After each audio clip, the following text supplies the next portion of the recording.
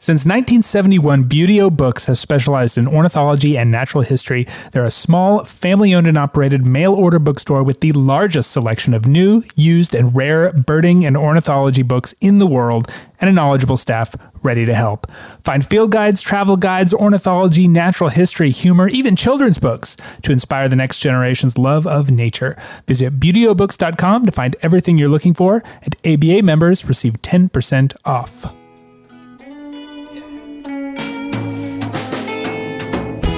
Hello and welcome to the American Birding Podcast from the American Birding Association. I'm Nate Swick.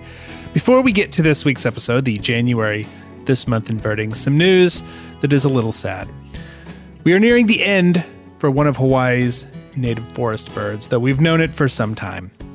The akikiki, a little warblery nuthatch honey creeper found only on the island of Kauai, has seen its wild population plummet from 40-ish individuals a year ago to now as few as one, certainly no more than 3. We've spoken here about Hawaiian birds in the past, interviewed researchers from the Kauai Forest Bird Recovery Project, which have been monitoring akikiki and others over the last few years and capturing some for a captive breeding project, which has its own issues and may or may not be successful. So we've certainly seen the writing on the wall for some time. But that doesn't make the news any less distressing when it finally comes. The primary culprit, unsurprisingly, is avian malaria carried by mosquitoes that are able to reach the highland territories of this bird on the island of Kauai because of global warming. It makes these previously inhospitable areas hospitable to insects. Rats and other invasive mammals and plants are secondary causes, but it's the mosquitoes most of all. And though we will not know the exact date when the last wild akikiki expires, it will undoubtedly be in 2024 when it does. Efforts to institute the biological mosquito control, which has long been hoped to be the savior of many Hawaiian birds, arrived too late, unfortunately, for akikiki, though it will ramp up this year and, with luck, may be the saving grace for other Hawaiian forest birds dealing with the same stressors. Obviously, the other invasives and habitat loss will continue to be an issue, but if you can deal with the mosquitoes, success looks certainly more likely. It is a tragic loss to anyone who appreciates biodiversity, even if it is unsurprising to anyone who has been following the extinction crisis on the Hawaiian Islands. It's not often that birds wink out in front of us with all eyes on them like this, and if there's any hope to take from this, it is that the attention here should focus on Hawaiian birds for which there is still a chance, however long that chance may be. Certainly, this will not be the last we hear about this bird and this place this year. On the show this week, This Month in Birding, we welcome Stephanie Bilkey, Jordan Rudder, and Brody Katz-Talbot to talk mallard quasi-domestication, smart binoculars, and more, all after this week's Rare Birds.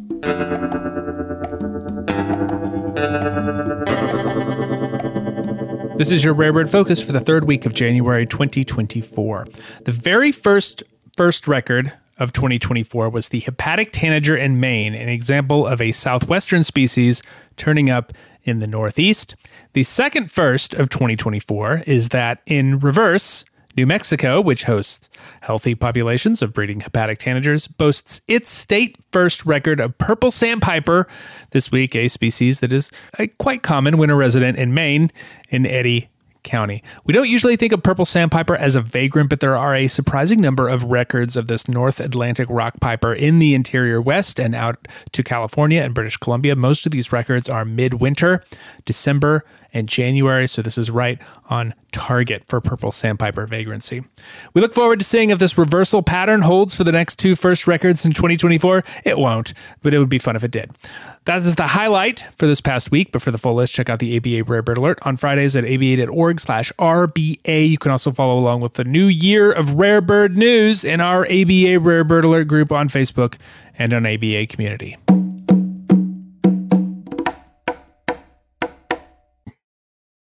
2024 is here, and so is the This Month in Birding panel, our monthly roundtable featuring friends from the birding world to talk about the most recent bird and birding news. What a panel we have for you. Let us introduce them. First up, a conservation scientist from Audubon Great Lakes and a Galbatross currently based in Chicago. It is Stephanie Bilkey. Hi, Stephanie. Hey, Nate. It's good to see you. Next, our friend from the American Bird Conservancy and the current holder of the most appearances on the American Birding Podcast title belt, I assume, since I've not counted lately. Hello, Jordan Rudder. Hello, happy 2024. Happy 2024. It's great to see you again. And from Portland, Audubon and educator and trip leader, a birder who just returned to Oregon from a warm weather sojourn in Florida. It is Brody Cass Talbot. Welcome back, Brody. Thanks, Nate. It's better to be back in the show than it is to be back in Oregon. Let's just put it that way. It's been that way across a great large swath of North America, it seems. It's beautiful where I am. I'll just say that. Where you are, evidently not so much. Yeah, thanks. Thanks. Let's get started. It's the beginning of a new year, a new year list. I want to hear about your first birding experiences of this year. I want to know what you saw first and what you think that means for the rest of 2024. Have at it. What birds have you seen this year so far? Mine was the humble European starling. Oh, well, European Me too. starling. Oh, look at that. Oh, okay. But what does that mean for 2024? Well, so 2024 is quite birdie for me for a variety of both personal and professional reasons. Mm-hmm. So I'm going to bring it back to my intro, what you said, Nate, about me for ABA podcast, which is I did a previous starling segment. You did. We have talked about starlings in the past. Yeah. So maybe this is like coming full circle and celebrating the birds all around us. Or it's a rerun, either way. Or it's a rerun, which, oh gosh, I'm concerned. Are we all running out of things to say about starlings? I'm not sure I've ever thought of them as humble, but that's new frame. I have a question for you. When you talk about your first bird of the year, are you going on heard or seen or either? Either, both. I usually go, when I count my first bird of the year, it's usually a bird that I hear. Like I'll when I wake up on January 1st, I will step out my front door and I will listen for whatever's out there, which is how I have gotten like tufted titmouse and Carolina chickadee in the past. This year mine's a little bit different, but yeah, heard, seen, whatever you got.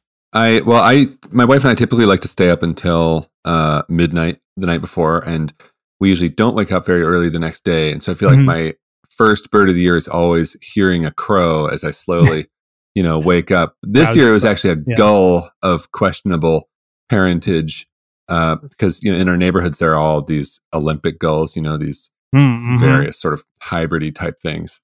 So I always try to back that up by actually seeing a bird and counting that one, which is a song sparrow, one of my favorite birds. So I was happier with that than the gull swarm. Yeah, I try not to read too much into my first bird of the year.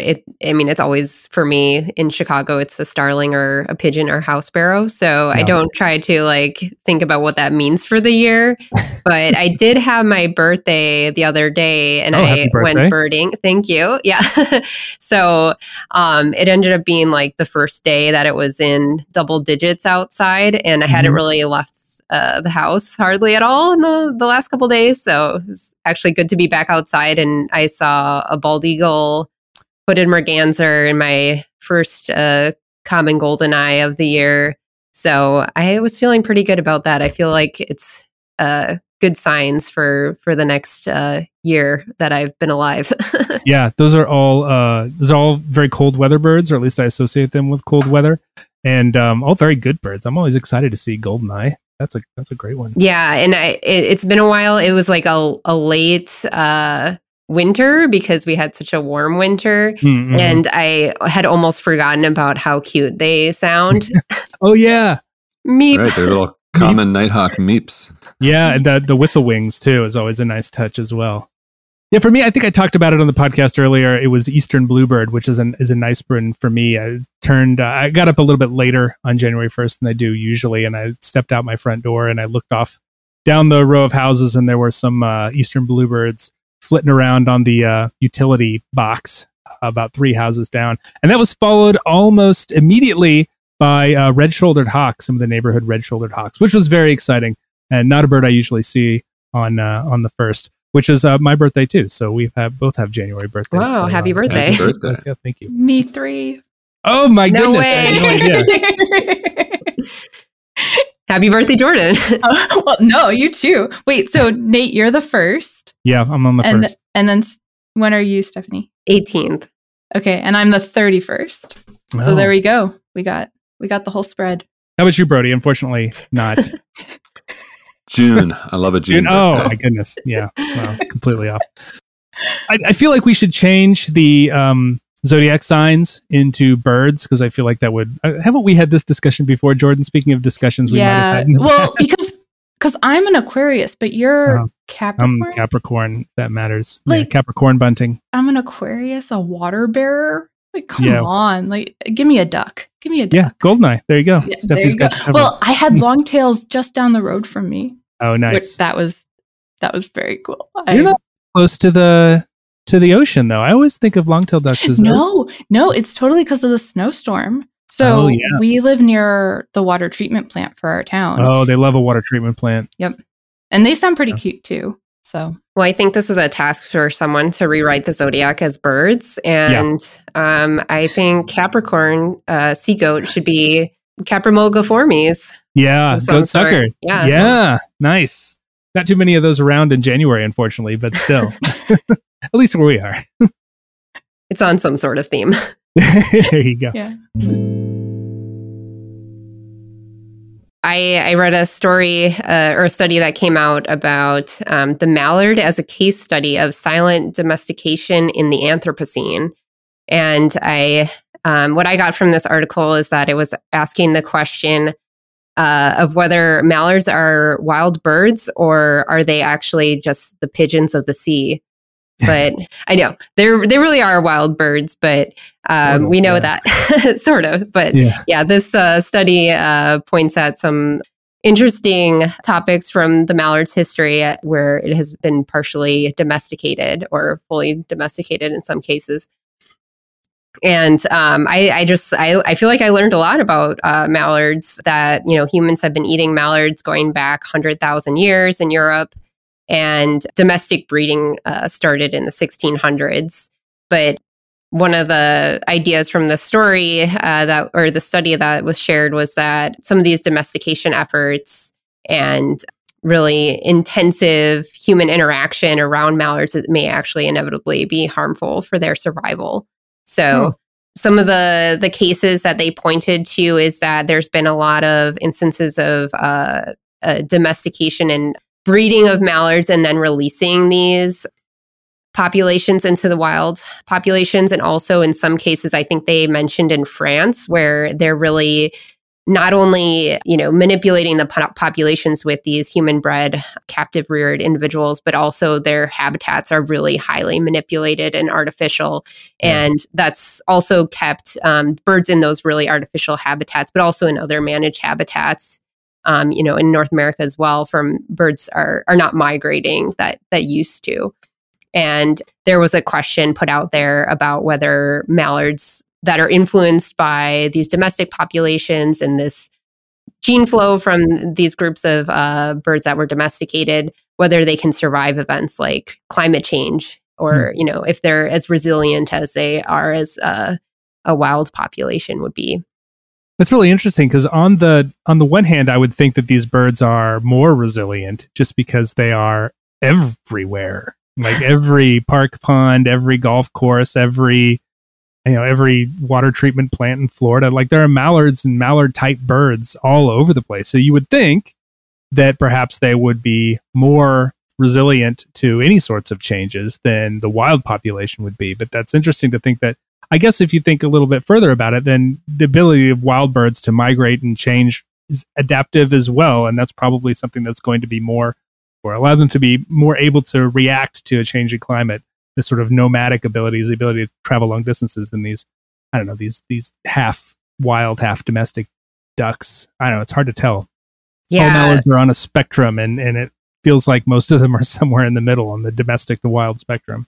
Right. Yeah. They actually made a point that there's been studies showing that where these domestic releases are happening, that their populations are going down. So I thought that was really interesting, especially amongst other evidence that, you know, waterfowl are just doing fantastically. Like in the 3 Billion Birds report, they're like the real winners because of the conservation efforts, because of thanks in part a lot to our waterfowl hunters. Mm-hmm. I thought it was a great piece. I think that sometimes we get, you know, less interested in the most common birds, but just like yeah, just like the pigeon, I think mallards are totally fascinating. And with respect to Rosemary Moscow, I always think of April as, weird duck season because I answer a lot of emails. And April is when I start getting emails from everybody like, there's a mallard on the roof. There's a mallard, in the playground. Like there's a mallard on my front porch. Because they just start looking for somewhere to nest, and they're just so highly adaptable. And I saw them in the loading dock of the neighborhood bar last April. Just like searching out, if there's a good spot to nest there. So they're a cool species. But the thing that I found the most interesting about this article was that I did not realize. I always think of the domesticated birds. I think this article, unfortunately, sort of skipped the entire Asian history of the species because the bird was first domesticated in Southeast Asia, and they didn't really talk about that. But I did not realize that it was, huge numbers, maybe up to 200,000 mallards that are farm raised are released every year for hunting in the United States, which kind of blows a huge hole in this whole sort of hunting as conservation argument where people talk about, well, it's about the conservation of the landscape and all that, but so what are we doing releasing 200,000 mallards into the wild every year? That just seems totally wild. I had no idea that was happening. So is there a map that shows where these releases are happening? I know that they said that they were more prevalent on the East Coast and less common as you go west, though I'm not exactly sure, if they had map of locations. Yeah. But the environmental implications of that are astounding. Again, going back to Brody's part, like 200,000 are just being released. Like that has to have an impact, right? Like I'm sure someone has thought about this, but I feel like as the bird community, we definitely don't connect those dots and everything. Yeah, I had no idea. That was news to me. Right. Yeah. So this is just, again, what is a species? Like, what's the difference between wild and domestic, especially for ABA life listing, checklist and everything? Like, it just, the ecosystem aspect. This made me want to dig in more and left me more with questions than answers for sure. I was surprised that the domestication of the mallard, at least the Western domestication of the mallard, was so recent in human history, only the 1600s. That's shocking. Was that because of connections with, Silk Road type stuff, connections with Eastern Asia? I think they brought domestic. I thought that possibly it was up to 1500 years ago in parts of the Near East. But I know that they've been domesticating them in China for at least 3,000 years. So they've got this very long history. I would have loved to see more of an analysis of what has happened there with birds that have a much, much longer history of domestication. The Peking duck, obviously. Yeah.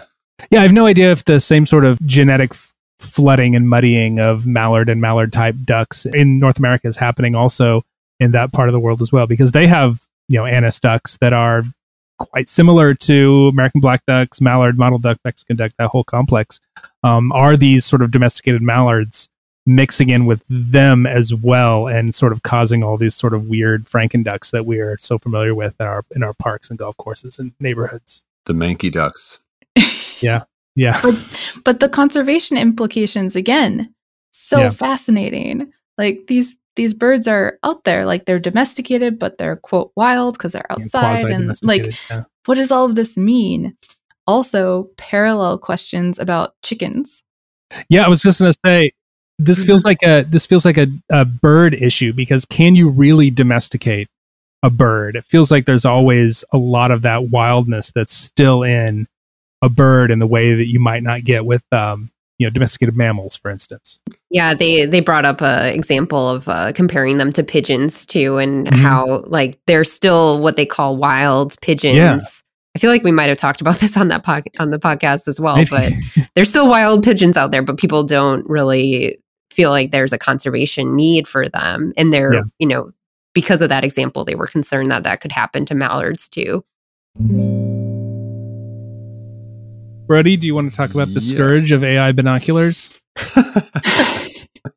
They're only a scourge until Swarovski sponsors the podcast. Exactly. I'm not trying to step in the way of that. No. Yeah, so AI has come to birding and birds. I'm sure we're all seeing a lot of this. My least favorite manifestation of this is all of those AI bird images that you see on social media, which are so frustrating because there's 10,000 amazing birds in the world and we don't need to make up any new ones, is my personal beef. Yeah. And then there's, the really good AI stories out there about how we're using it for conservation, these different stories about using them for biologgers and bioacoustic research. And then to me, there's the sort of questionable middle, which is this last week, I guess, Swarovski announced their new binoculars. The first smart binoculars is what they have called them. They are the AX Visio binoculars. So if you haven't seen these yet, they're pretty amazing in terms of just the engineering that went into them. They had their sort of monocular DG a few years ago that could take a picture of what you were looking at. I did hear described as the worst flop in Swarovski history. But this one is a dual barrel, and then it has a camera in the middle where the sort of focus barrel would be, and it can take a picture or video of what you're looking at. It can also identify the bird in the screen using the Merlin technology. It also has this amazing feature where you can select a point that you're looking at, and you can then hand your binocular to your friends, and it will guide them to where the point you're looking at was. Oh, I didn't know that. That's with a little circle around it. Yeah, pretty amazing stuff. So it's, and since it's from Swarovski, it's very reasonably priced, coming in at just over $5,000. It's a pretty interesting device, 10 by 32, and it really just so many questions about this pair of binoculars. I mean, I think on one hand, it is the sort of the first real jump into, I hate this phrase, but like smart birding, where you're just sort of seamlessly integrating, more technology. I think that, with wearables and everything else, I think that we're going to be seeing lots of this stuff in the future. On the other hand, it's such a strange device because I'm just really trying to figure out who the intended audience is, because it is $5,000, which is a significant chunk of coin. More than most even high-end binoculars. Non-smart, dumb binoculars. Yeah, or even more than, my camera is perfectly fine and it was 20% of that cost. It also is, but it sort of has this beginner aspect to it, right? Identifying your birds for you. But then it also weighs 2.5 pounds. So I'm just trying to imagine like some really buff, rich, brand new to birding. I'm trying to create a mental image of who that is. And birding's a thing now. There's a lot of people birding. like a birder bro. With like a tank top on and just they're out there. Yeah. I didn't see any in Florida. I was hoping I was looking. But not yet. But you have to, you have to meet them and find them and turn them onto this new device. That's right. They're just so it's like a new like thing that you can look for when you're birding. I still have yet to see a pair of the DGs out in the real world, a wild pair of DGs, and now I'm looking for these AX Visios. What do you all think about the effort? So I'm looking forward to trying these out at the biggest week when I go up there. Nice. Okay, I imagine the Swaro folks will have a few pairs around to play with. I'm curious to see how this works. I feel like this has been inevitable ever since Merlin got good enough to be mostly right. That it seems like a natural extension of that technology to try and figure out a way to put it in binoculars. So I get it. And as for the price, yeah, it's the first iteration, so it's going to be a little pricey. Right. I would think that as the technology improves, that the price would come down. That's the way these things sort of go. But I'm cautiously optimistic, I guess, of how well this works. I don't know how quick it can get an identification. I'm not sure about any of that stuff. I wonder about its practical applicability in the field. I would like to get some in my hands and play around with them. If anyone from Swarovski is listening to this podcast, I'd be happy to talk about it. But I think it's interesting. I think what we have to worry about is that, the functionality where it'll identify the birds in the binoculars and then immediately submit it to eBird. Oh, man. Right. Spare a thought for the poor eBird reviewers who have to add ID'd by binoculars to, ID'd by Merlin as what they have nightmares about, right? Which is better, Merlin or Swarovski? I don't know. I guess we'll have to see. I'm still waiting for eBird to have the capability where I can speak into my phone and it automatically counts the bird list. That's what I'm waiting for. That's the killer app that I would like to see. I think it will be a while before we start seeing this saturate into the market. But it would not shock me. In fact, I sort of know that the other binocular brands are thinking about this sort of stuff as well and trying to figure out how it works. Swarovski's kind of the first one to the market on this, but I think it will not be the last. It seems like a good January topic too, just in terms of what is this year going to hold for birding and all of those things. And it seems like, again, the technology aspect, the AI. I mean, I know that there used to be some binoculars that also were mini cameras almost. That's the next level, because then if you can be bad picture, I got it for documentation, hey, eBird reviewer, don't take my word for it. Then it all comes together. If a binocular already has that capability to identify the bird, then I would think that taking a photo of something you're saying would be a relatively easy add-on at that point. But I don't know. All the layers, it's bringing it all together into one. Yeah. And that seems both very nice, but also kind of concerning, just because my mind is going to all of those movies where honestly, there was a 90s movie called Smart House, and the house took over. It was supposed to be new age. Your binoculars are going to try and strangle you with their strap. Hey, I don't. As long as it's not a smart strap, I think we're okay. Yeah. I think the big question is, and I will admit that I have a pair of Swarovski binoculars that I got a great deal on used, but I love them. I mean, they're amazing. Great binoculars. They're amazing binoculars. Yeah. But I guess the question is, do you do? It seems like they do this one thing really well, and now is it doing two things not very well? Right. Yeah, that's a great point. Because I've got a camera that automatically sends the photos to my phone, and then I have them. But that being said, like you, I do really want to try them. I will also say, getting to Stephanie's point, that there is one demonstration video from a retailer that I won't mention here, but it shows them, because there's also mammal identification. Okay. And they do say the mammal identification doesn't work as well. And in the video, it identifies a Douglas squirrel as a Western gray squirrel. And so I'm watching the video and I'm like, oh, that's not a Western gray squirrel. It doesn't look anything like it. So there are still some glitches to be worked out. Well, and it's a classic both and situation too, I think, just in terms of the accessibility and educational aspect of these binoculars could be huge, especially given the tracking aspect. All of that, cool. I perked up for that, because that would be so helpful, especially when guiding and things like that. And we want more people to learn about birds and appreciate them and everything. But as a lifelong birder, then I'm kind of where does this end, and how, there's just lots to explore and learn and figure out what the practicalities are, for sure. Again, $5,000 for 2.5 pounds. That sounds like a baby. Yeah. Baby might be more expensive and a little bit heavier, but for the most part, Okay, fine, realities. But still. Yeah, it's interesting you said that about guiding. At Portland Audubon, we don't use laser pointers, and I know that a lot of folks do. And one of the reasons is that we think that, just because something's easier, I mean, in a lot of ways, things that are easier make it harder to learn, right? So, we think there's a lot of skill involved in being able to describe exactly where something is and being able to get people on the bird. I'm somewhat agnostic about that, but it does make you wonder, does it make things easier and make us worse birders in the end or something?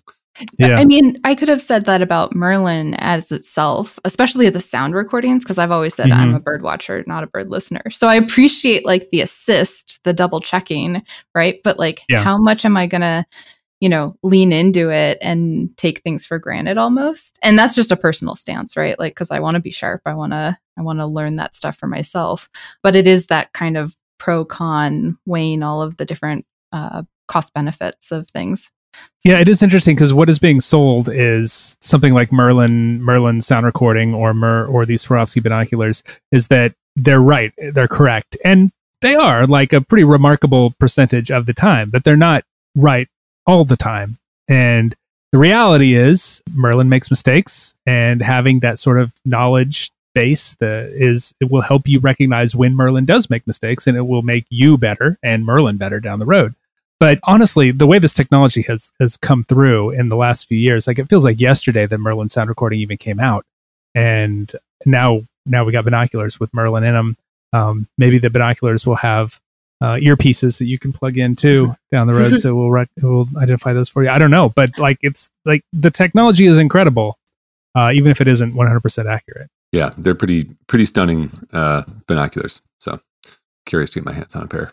Yeah, I'm also curious if they work anywhere. Do you know, or can you take them world traveling? Yeah, so since they're using Merlin, Merlin has trained their software on 9,000 birds. So that leaves about 2,000 that it doesn't have. But so that's what they're billing it as, is 9,000 birds. So most places that's going to be most places that you would ever go birding. But then they also have a little bit of mammal ID, and I think butterfly and dragonfly ID, and those ones are much less fleshed out because we just don't have anything like Merlin for all of that. But yeah, pretty impressive. Yeah, interesting stuff. So all of these great conversations lead to missed connections. Article recently out by Lucy McRobert. It is a bit long, but worth the read. I'll admit it was really good and a pretty perspective piece so far, but really summarized kinds of this kickoff into 2024 for the bird community at large. It is in Bird Guides, which is European based, but I think has a lot of applicable things for us in the ABA area as well. Largely because 2024 is a pivotal year for a lot of societal and cultural reasons. I won't touch too many hot topics, at least not right now. But we all know what's brewing in a variety of ways. And so when you think about what's good, what's kicking off the new year, you think about birds, right? And on the ABA podcast, we've talked about everything from the quote COVID birders, that big boom in self-proclaiming. Yeah, they still are. But just in terms of this huge peak of very, very obvious, very self-proclaimed interest in birds and nature. But as the title of the piece is said, there's some misconnections. The piece starts out talking about a big, dare I say, trivia competition for university students, and then zooms out to be societal level. But kids these days, goodness gracious. I mean, no. I can't help myself. I can't help myself. Young birders, you give me hope. You are the future. Otherwise, there is just a lot of lacking awareness, a lot of need for education, whether that is bird-specific education, nature education, environmental education, you name it. And we're just missing this awareness and knowledge on an individual level that is so needed. My own commentary, I remember in the 90s, I just shout out because such a good person. But in the 90s, Ken Kaufman gave an interview that I'll never forget because I was a kid and, he was up on a pedestal and I was like, oh my gosh. And one of the interview questions was if Ken Kaufman was like president for a day or got to rule the world for a day or whatever, what would he do? And he said that he would have everyone learn 20 bird species that are found in their community. And this was in the 90s. And bringing it back to this Missed Connections article, it doesn't say it in there, but that's effectively what's needed right now as the conclusion of Lucy McRobert's piece, because folks are more aware, but now we need to take this next step towards really having this understanding of putting species names to what folks are seeing, just to really ignite this care and passion almost to then take the next step, which is action. Whether you want to call it environmental action or bird-friendly lifestyle action, but really putting the care of the natural world forward.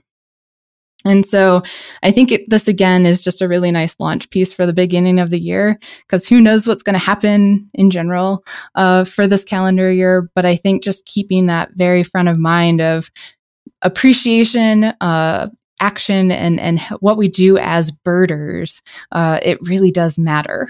Yeah, I was really struck by the part of the article that was sort of towards the beginning where they talk about this. As you said, there's a lot of these COVID birders. There's a lot of people who are newly interested in nature, but they don't know how to appreciate nature in a way that is both safe for the nature itself. We'll witness all the videos you can find of people being stupid around Yellowstone wildlife for that, although that, I don't know, that's a new thing. And two, satisfying for them. Obviously, satisfying means something different to every single person in the way that you engage with nature. And I don't want to tell someone how they're supposed to do nature, because that's the way I like to do nature. But people are ignorant on how to be appropriate around nature, or how to get the most, I guess, out of nature. And I think just by being birders and being out and being visible, we can play a role in helping people find a way to nature that is both satisfying and safe for the stuff we're trying to protect, the animals we're trying to enjoy.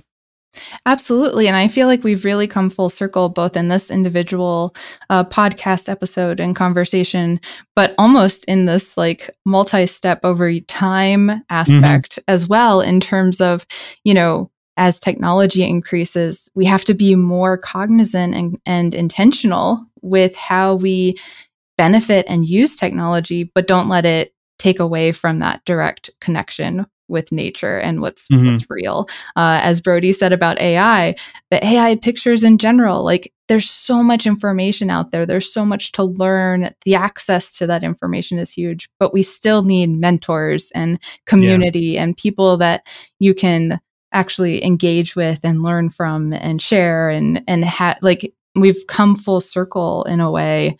And I really hope birders don't lose that authenticity of having that person to bird relationship, because that's just so pure in the heart of all of this and what's going to keep us moving forward, I think.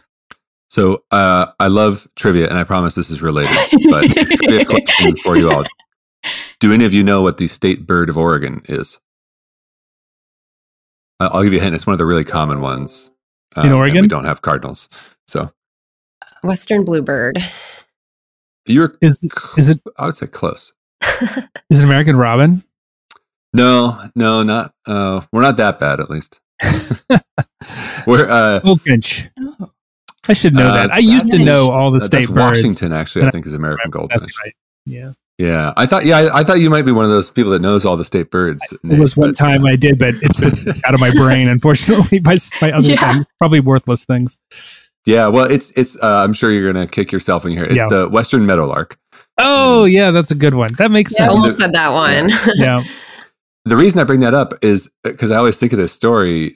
It was voted on because there's been some thoughts about changing the state bird because all these other states have Western meadowlark. But the reason it was originally adopted as the state bird is back in the 1930s.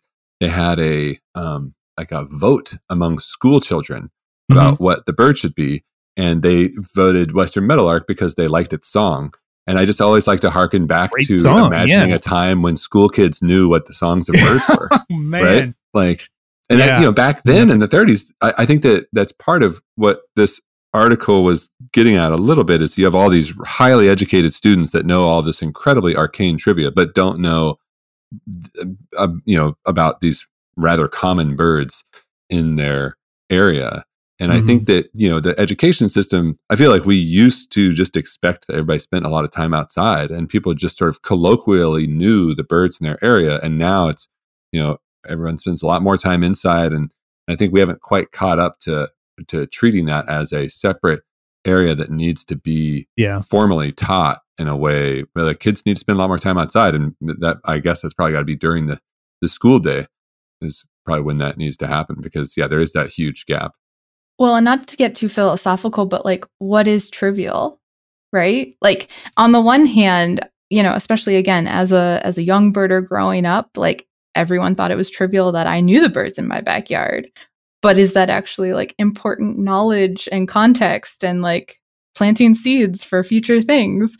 I mean, it was for me personally, but I think that line of what is important societally, what actually helps us understand ecosystems or where you live or future concepts and things is something that I feel like, again, we got to go back to basics almost and figure out. I don't know. I feel like, especially, you know, we mentioned 3 billion birds earlier and everything. Everyone knows like that's important, but I don't know if there's a true understanding of anything more than an alarmist headline. You know, it's just been interesting the past few years as that continues to become a reference and everyone has heard about it. It seems like, do you really understand like what an indicator that is for the world though? Right? Like, is there a next level that we could get to that is important? I don't know. Maybe that's just my own bias speaking.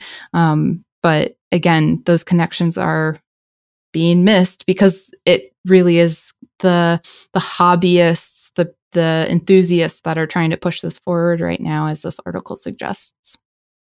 Yeah, I'm still heartened by how, I mean, I've been leading trips for Portland Audubon for 5 years. And in those 5 years, the people have gotten so much younger. I mean, there's now multiple people on trips that are younger than me, which was unheard of when I first started. And so I am optimistic. I think that there's so much more interest in being outdoors and wildlife and all of that, I remain optimistic. Yeah, I'm optimistic as well. I just feel like a little bit, my impression of the story was like, oh, more doom and gloom. That, I mean, it was interesting, Jordan, you pointed out that, you know, when you were growing up, you probably heard the same things where people are like, kids aren't getting out enough and no one knows what birds are. And when I was growing up, people didn't get out because they thought that kids were going to be kidnapped. That was like the big worry in the 80s. I think that's still happening, but or the fear at least is happening. But I feel like all of us probably grew up as the bird kid. You know, you were among that group already of, you know, feeling like this was really important. But when I was a kid, I spent a lot of time inside, and I just want to have hope for other kids that were in my shoes, because I'm like, when I look back at my childhood memories, I watched a lot of TV, I spent a lot of time on the internet, and I still found birds. So I feel like we can't just keep spreading doom and gloom about people like spending too much time inside or not going to find birds, because I just have hope inside of me that's possible. Well, I hear from people who are the heads of bird organizations all the time. Are like, how can we get more young people into birding? How can we get more young people, et cetera, et cetera? But, you know, and there's always going to be young people that are into birding. There are more young people that are into birding now than there ever have been, certainly more than there were when I was a kid. But people come to birding at whatever time they're ready to come to birding. Like, people come to it when they're young because whatever the reasons that we did, they come to it when they're young professionals because, you know, they have some expendable income and they want to have a hobby that allows them to be outdoors, and birding seems cool. They come to it when they are parents and they want an excuse to go outside with their kids. They come to it when they're retired and they suddenly have a lot of time available. There's this multi-generational community of birding. All of us have sort of come to birding at different times in our lives, but we all end up sort of in a very similar place. And I think that is so important to reiterate, because it doesn't, you know, people aren't necessarily a better or more skilled birder if you come to it as a young person. You find your way to this hobby. You find your way down this path by whatever individual path there is. And, you know, we should celebrate all the different ways that people come to birding, because ultimately we need all the birders we can get. Hear, hear. Yeah, absolutely. Couple of things. One is I completely am with you though, Stephanie, because, you know, being inside and everything, huge advocate of feeder cams and accessibility. There you go. In that regard. Also care about, you know, looking outside your window, and birds are everywhere. So totally with you there. I also feel like Nate's piece, absolutely preach, but no, also you can criticize me. That's fine. Oh no, I was just going to be like, I wonder if like it being a big birthday month and the upcoming question of the month is making us all we're all grumpy. We're all looking dead on into our immortality. Is that what you're suggesting? I'm just saying. Like, anyway, let's move on to the last topic, the question of the month. I came across this article in the Guardian, another British newspaper, and it's by Emma Beddington, and she writes, "Why do middle-aged people love birds so much?" And I guess I never really thought about why do people from certain generations love birds so much, because every individual has their own way to love birds. But as someone that is middle-aged myself, or at least, heading in that direction, I don't even know, can we define what middle-aged is? I'm not even sure what that means anymore. I'm in my 40s, so I guess that decidedly means that I am middle-aged, but there's a lot of different definitions out there, but none of them exactly are good right. For somebody who's 42. Middle enough. Yeah. It's prompted me to check what the range was, because I just assumed I was middle-aged at this point, but I found out I have a few years left. Oh, well, you're middle-aged. Young adulthood. Yeah. Oh, thank you. Well, in the birding world, we're all young birders, don't you know? So, yes, that's true. And we'll be until the end of time. But Emma writes about Flaco and how she was obsessed with the owl. We've talked about Flaco. Brody, I know you and I have talked about Flaco before. He is still hanging out in Central Park doing his eagle owl thing, moving a little bit more afield. But she was basically talking about how the story of Flaco was really interesting to her, even though she was visiting New York. Yeah, so she decided she wanted to find Flaco, and she was sort of questioning why she wanted to do so. I don't know. I don't think it's a middle-aged thing, is my answer. But I mean, for someone to be interested in Flaco, I don't think you need to sell yourself short, Emma. You're just a person that is interested in Flaco, like thousands, maybe hundreds of thousands of other people out there following this saga and learning about birds along the way. I guess my question of the month is to you: why do middle-aged people love birds so much? Or do they more than other people? I have no idea. I saw there was some meme about all my friends who are becoming middle-aged are getting into birds, and I welcome you. Yeah. So I'm happy to talk to you about birds. Yeah. When you reach that point in your life. When you're ready to talk about birds. I'll try to answer that question with a question, which is, what is the worst injury you've ever had birding? I've fallen. Probably twisted my ankle. Mine is connected to my ABA Young Birder Camp experience, there you actually. Go. So I'll save that. Young birders are notoriously clumsy. So yeah. Well, I mean, for me, I used to spend a lot of time outside doing much more dangerous things, and I broke bones probably a dozen times. I've been to the emergency room, many, many times with various injuries. And I know it'll happen at some point. Knock on wood. I still have yet to break a bone birding. So there you go. It's a big thing for me. I like to be able to spend a lot of time outside without going to the emergency room. Yeah. Well, no ABA podcast with me on it is complete without me saying that birds are amazing. So middle-aged people love them because they are amazing. But I also will acknowledge that I am no spring chicken anymore. I am an old coot. I am grumpy and cynical and jaded I and think everything. That's just the time of year, Jordan. Everyone gets grumpy this time of year. Well, again, birthday days are short. Right? The birding sucks. Yeah. But no, really. In all seriousness, as Emily Dickinson said, hope is the thing with feathers, and birds give me hope. Birds, as Stephanie were saying, are optimistic. Like, I think that you have lived a life as a middle-aged person long enough, but also short enough to know that, like, you care, you have worries, you have concerns, you also have a lot of things you want to do.